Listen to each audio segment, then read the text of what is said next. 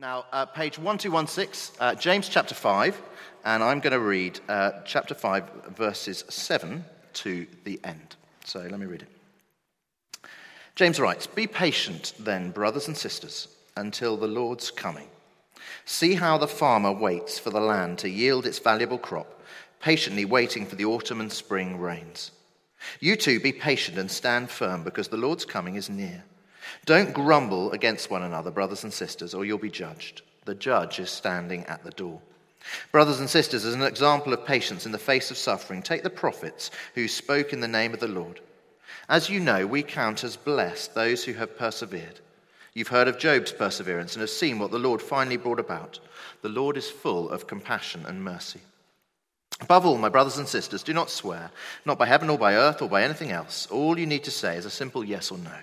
Otherwise, you'll be condemned. Is anyone among you in trouble? Let them pray. Is anyone happy? Let them sing songs of praise. Is anyone among you ill? Let them call the elders of the church to pray over them and anoint them with oil in the name of the Lord. And the prayer offered in faith will make the sick person well. The Lord will raise them up. If they've sinned, they'll be forgiven. Therefore, confess your sins to each other and pray for each other so that you might be healed. The prayer of a righteous person is powerful and effective. Elijah was a human being, even as we are. He prayed earnestly that it would not rain, and it did not rain on the land for 3.5 years. Again he prayed, and the heavens gave rain, and the earth produced its crops. My brothers and sisters, if one of you should wander from the truth, and someone should bring that person back, remember this: whoever turns a sinner from the error of their way will save them from death and cover over a multitude of sins." Let's pray, shall we? Lord God, we read there that you are full of compassion and mercy. And we pray tonight for every single one of us here that by your Spirit we might experience more what it is that you are full of compassion and mercy to us. So Lord, please come and work amongst us.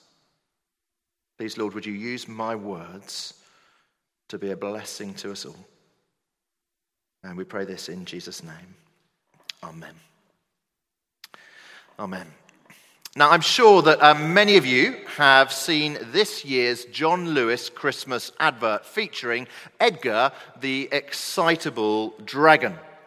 It's another John Lewis masterpiece, and Edgar, what happens is Edgar and his sort of fiery nostrils, Edgar goes around making mistake after mistake after mistake, and he goes around with his fiery nostrils, and he accidentally melts a snowman, then he accidentally melts the ice on this pond full of skaters, and then he accidentally burns the town Christmas tree.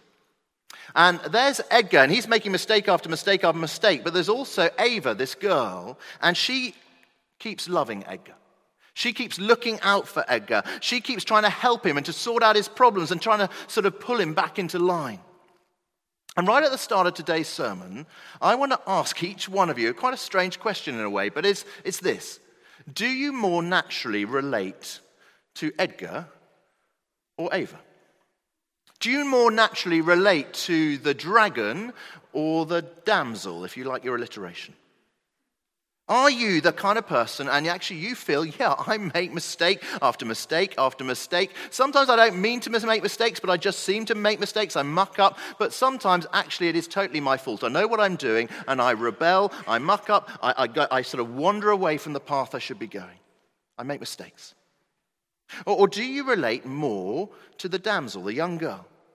Are you the person in life you seem to go around sorting out other people's problems, pulling other people back onto the straight and narrow? And I ask you this because the whole book of James that we've been looking at this last couple of months, it is written by James to both sorts of people. It is written to the dragons that go off course, and it is written to the damsels that try to sort things out and pull people back.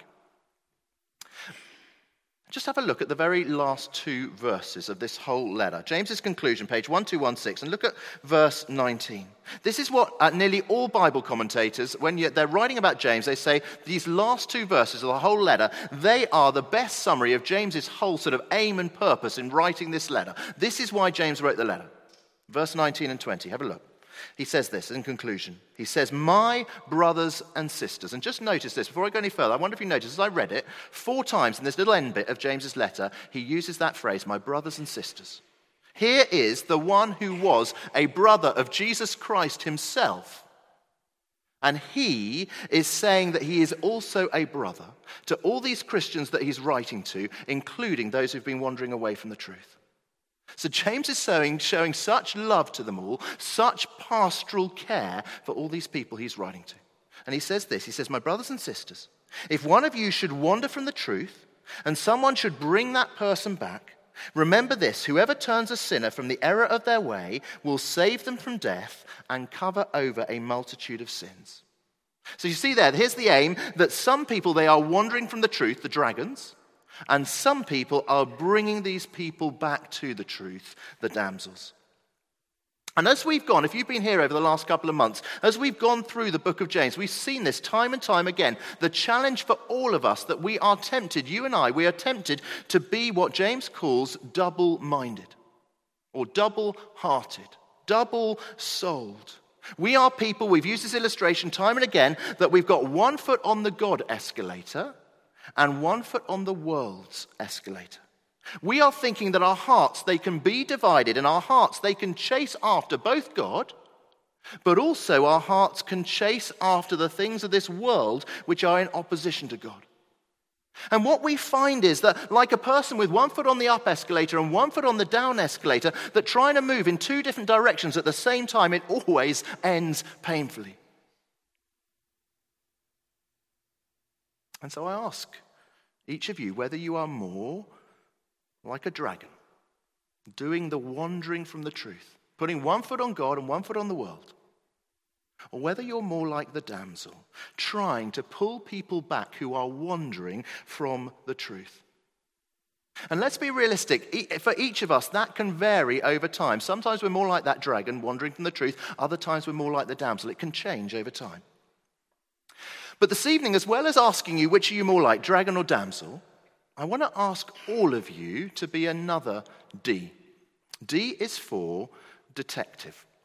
I want each of us to be a bit of a detective this evening, because this Bible passage, I don't know if you thought it as I read it, but this Bible passage is quite interesting, isn't it? It's got all sorts of things, and we're going, what does all this stuff mean? You know, what is all this stuff about prayer for healing? All this stuff about anointing with oil, what does it mean? Seems to be, you know, is there some sort of connection between being sinful and being sick? Are the two connected? What's going on there? And even more, we're trying to ask, why is James suddenly talking about all this stuff? Doesn't really seem connected to everything that's come before. He's been talking about this spiritual double-mindedness, and suddenly he starts talking about praying for healing and anointing with oil. It doesn't seem to make sense. Why does he suddenly talk about that? What's the connection? Well, if you would, grab your deerstalker hat and pipe, and let's just try and do a bit of detective work. Now, the verses that we particularly need to try and understand, they're going to come up on the screen here. It's verses 14 to 16. Just have a look at them. They're going to come up on the screen, and you can see them in your Bibles as well. Let me reread them. What is James meaning in these verses? Okay? He says this, is anyone among you ill? Let them call the elders of the church to pray over them and anoint them with oil in the name of the Lord. And the prayer offered in faith will make the sick person well. The Lord will raise them up. If they've sinned, they'll be forgiven. Therefore, confess your sins to each other and pray for each other so that you may be healed. The prayer of a righteous person is powerful and effective. Now, what's going on there? I want to say something to you this evening that will seem quite radical. And I want to say this, that I think these verses actually have very little to do with physical healing. They've got very little to do with physical healing. Now, before you chuck me out of the church as a heretic, let me just say something. I am not saying that it is wrong to pray for physical healing. Quite the reverse. I think it is good to pray for physical healing. We should pray for it. Nor am I saying that I don't think God can heal today. No, I do believe God can heal today, both regularly through conventional medicine and occasionally through direct miraculous intervention.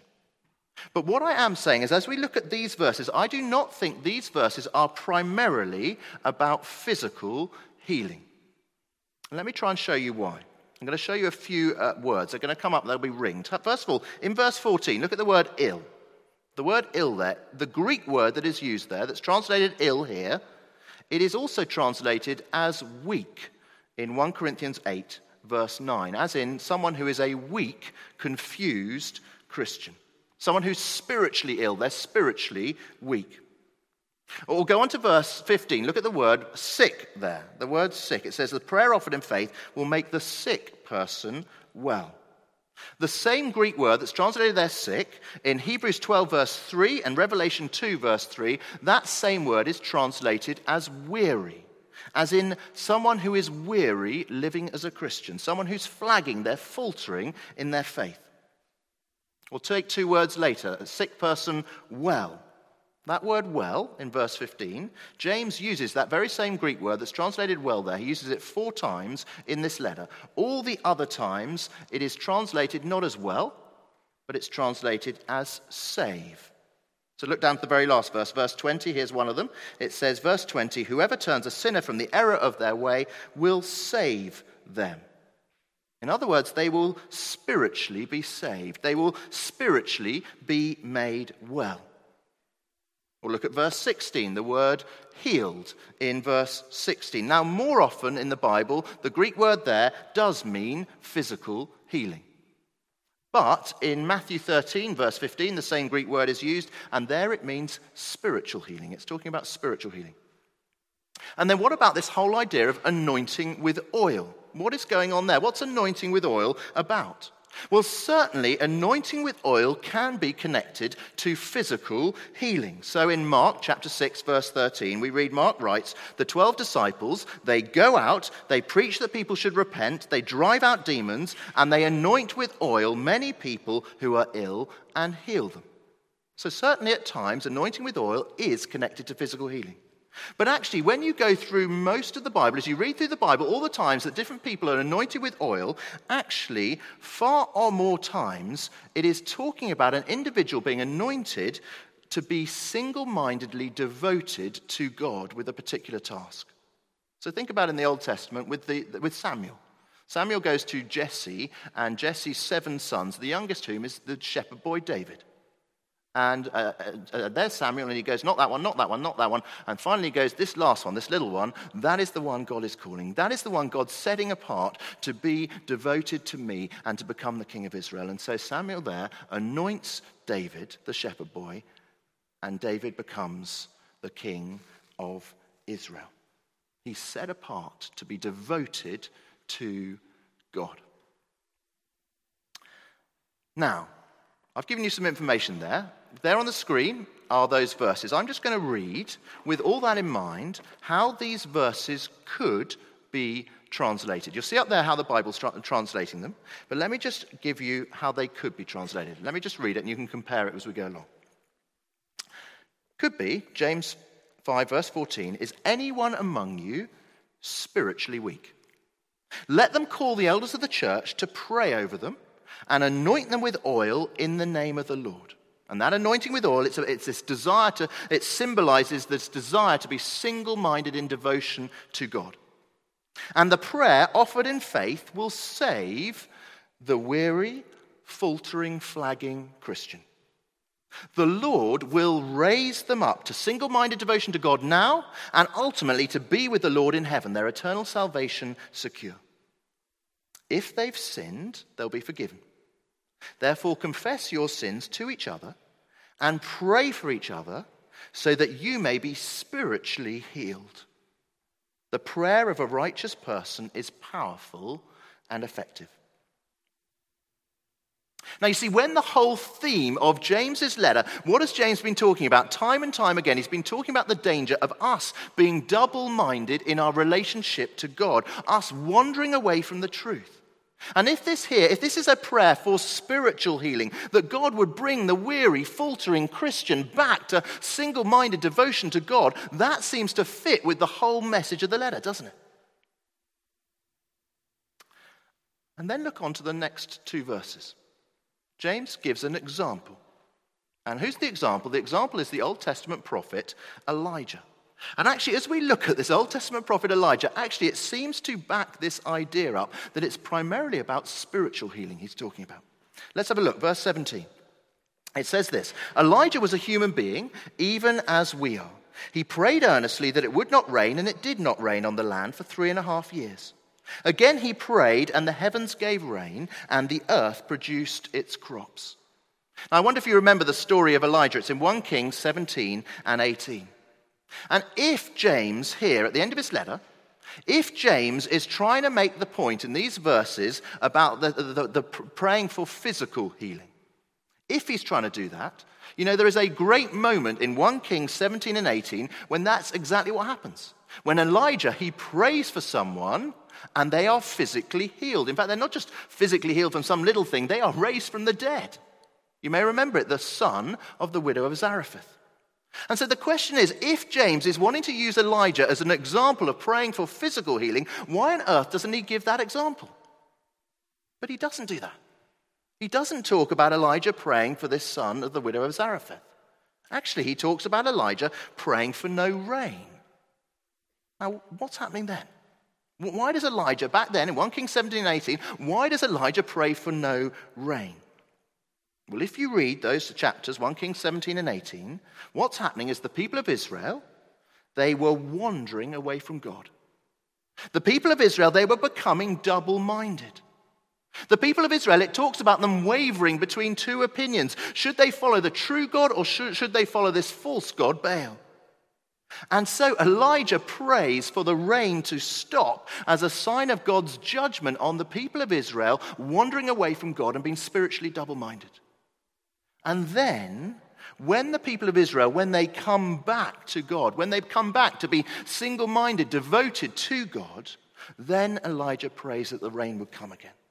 When these people, when they are brought back from their spiritual adultery and their spiritual waywardness. And so I hope what you see is that the whole of this letter of James, including this end bit as it's talking about praying for healing and anointing with oil, it is written to both the dragons and the damsels, and it is all, the whole thing, it is about the danger of us being double-minded, you and I wandering away from God, and it is an encouragement to all of us here that we pray for ourselves, that we pray for each other, that we pray that we might come back to single-minded devotion to God again.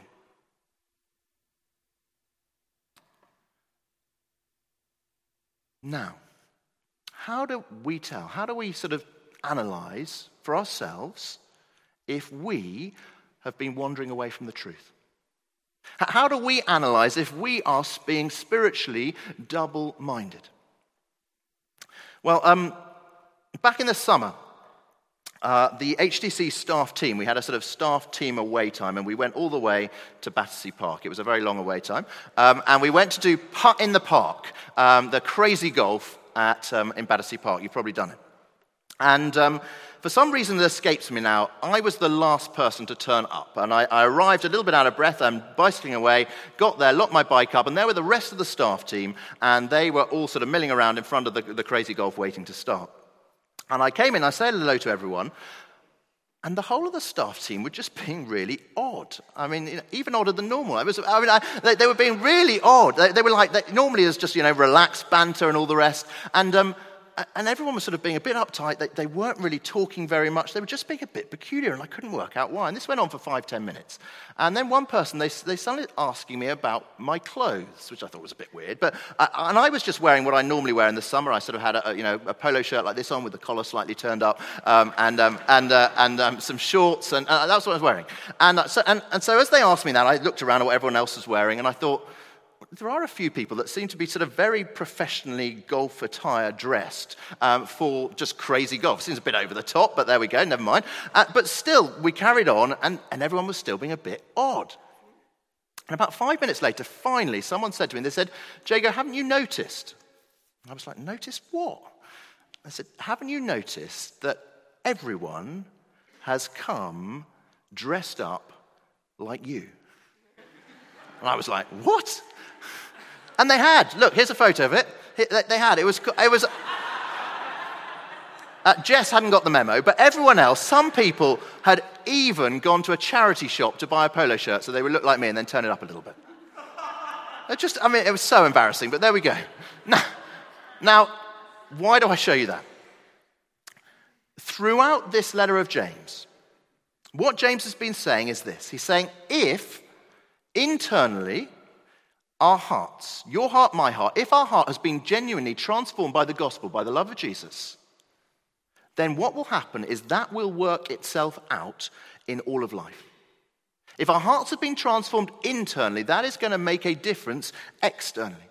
It's going to make a difference externally in how we care for others. That was James chapter 2. It's going to make a difference externally in our conversations. That was James chapter 3. It's going to make a difference externally in our attitude to the culture. That was James chapter 4 and 5. We will be distinct in all those areas. It will be noticeable, a genuine living faith in Jesus. But if we start being double-minded, if we start chasing after the things of the world in opposition to God as well as trying to chase after God, then what happens is on that diagram, those arrows, they disappear. They disappear. And suddenly we start looking no different from those around us. If we become double-minded, we start looking the same as the culture. Just as I looked exactly like the staff team, and more importantly, most of the staff team looked exactly like me, so we start looking all exactly the same as people around us. Not distinct, not different, not standing out from those that we work with, those that we live next to, those that we play sport with who don't know Jesus. That is what helps us see if we're being double-minded, if we're wandering from the truth, if we start looking just like everybody else, no longer distinct.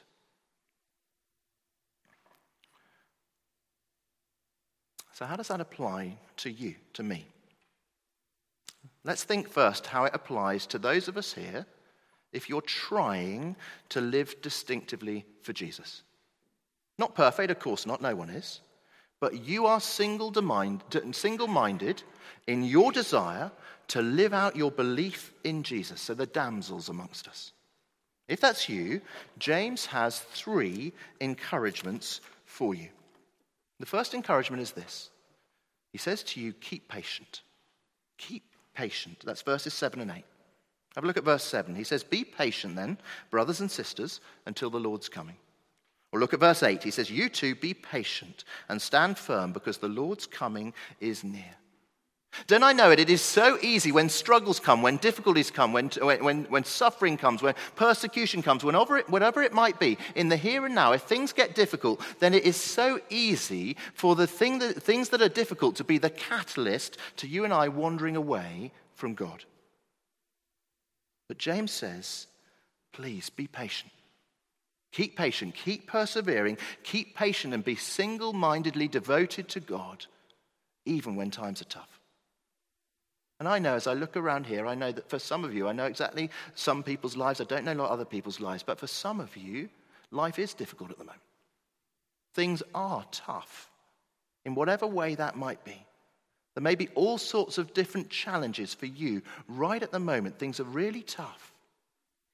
And I believe God's word to you today through James, he says, keep patient.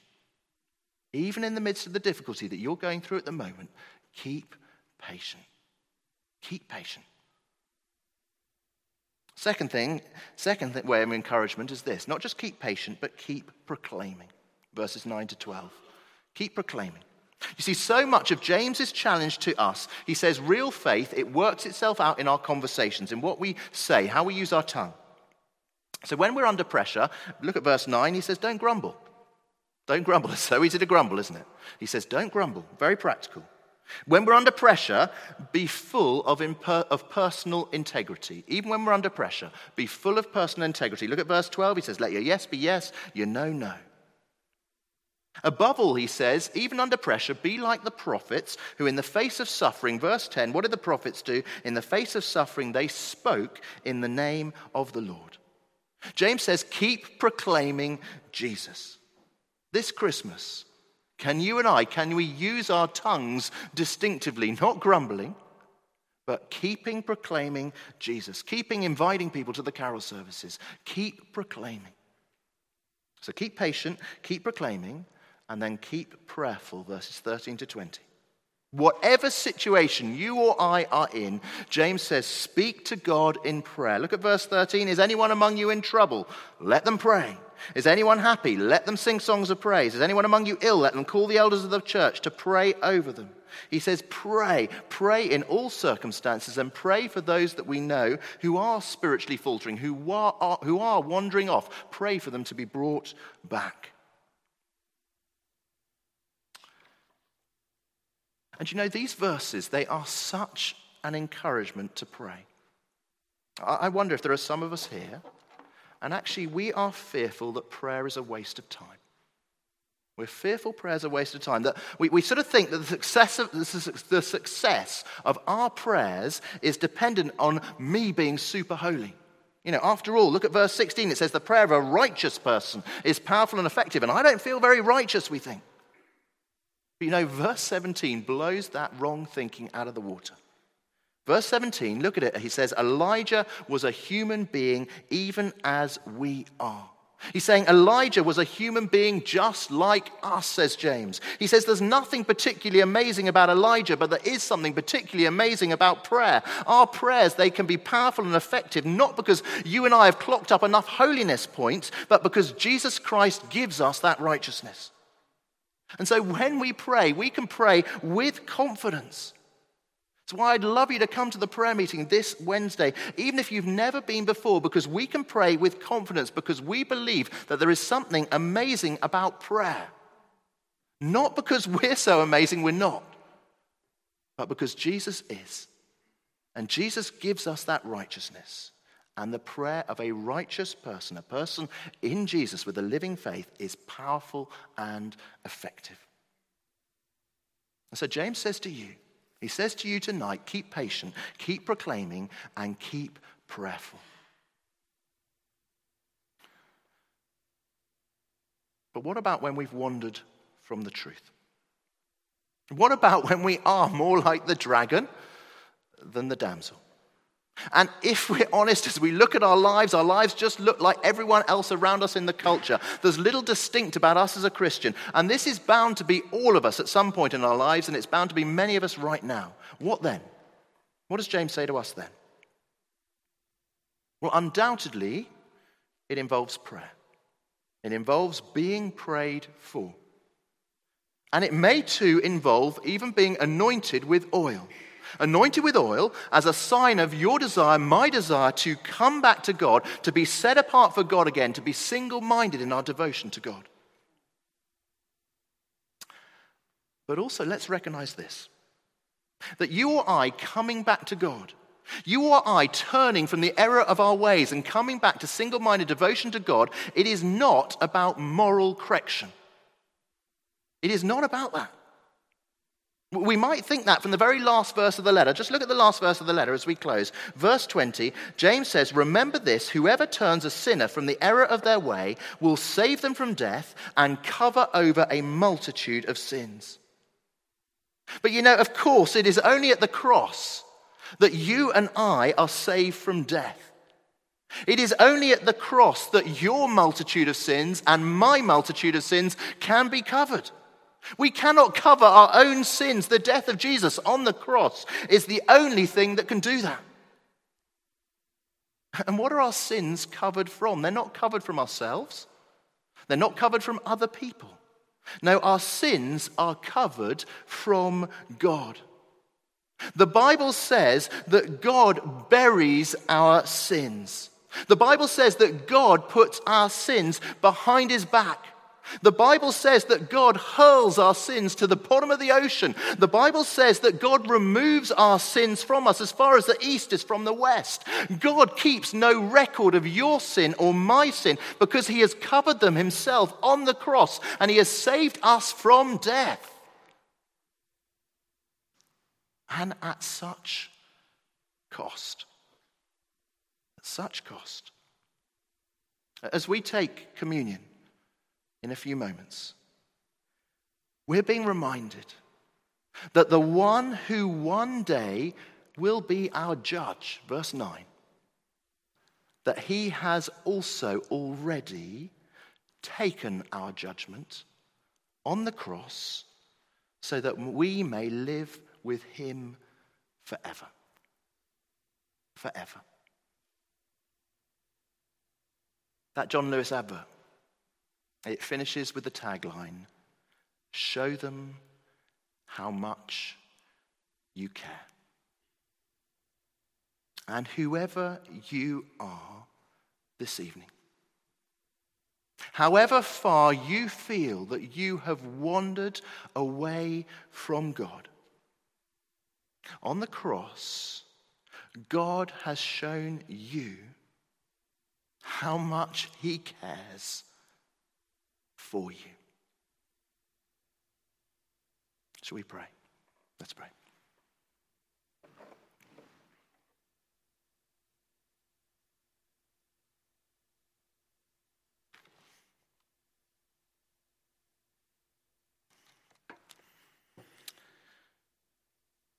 Lord Jesus, thank you that you are full of compassion and mercy.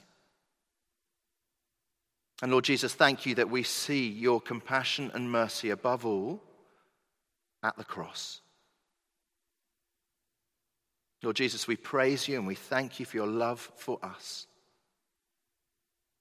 And this evening we pray, would you cover our sins? Would you pull us back to you? Would you, by your Spirit, cause each one of us to be single-minded in our devotion to you again? And let's just take a moment of quiet now, just in our hearts, to speak to God and to just acknowledge before him if there are ways that we know that we have been wandering away from him. If there are ways that we know we've been double-minded, double-hearted, running after the world's things as well as his. There'll have been different things either tonight or during this James sermon series where we've been challenged. And just bring those things before the Lord now.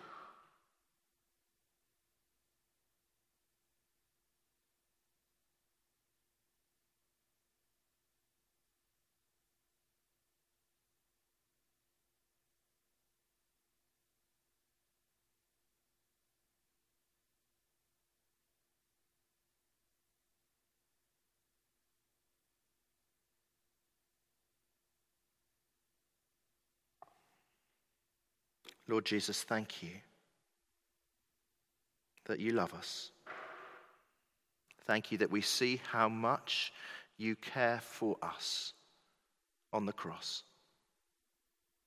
And would you be at work in us, transforming us, bringing us back to single-minded devotion to you. In your name we pray. Amen.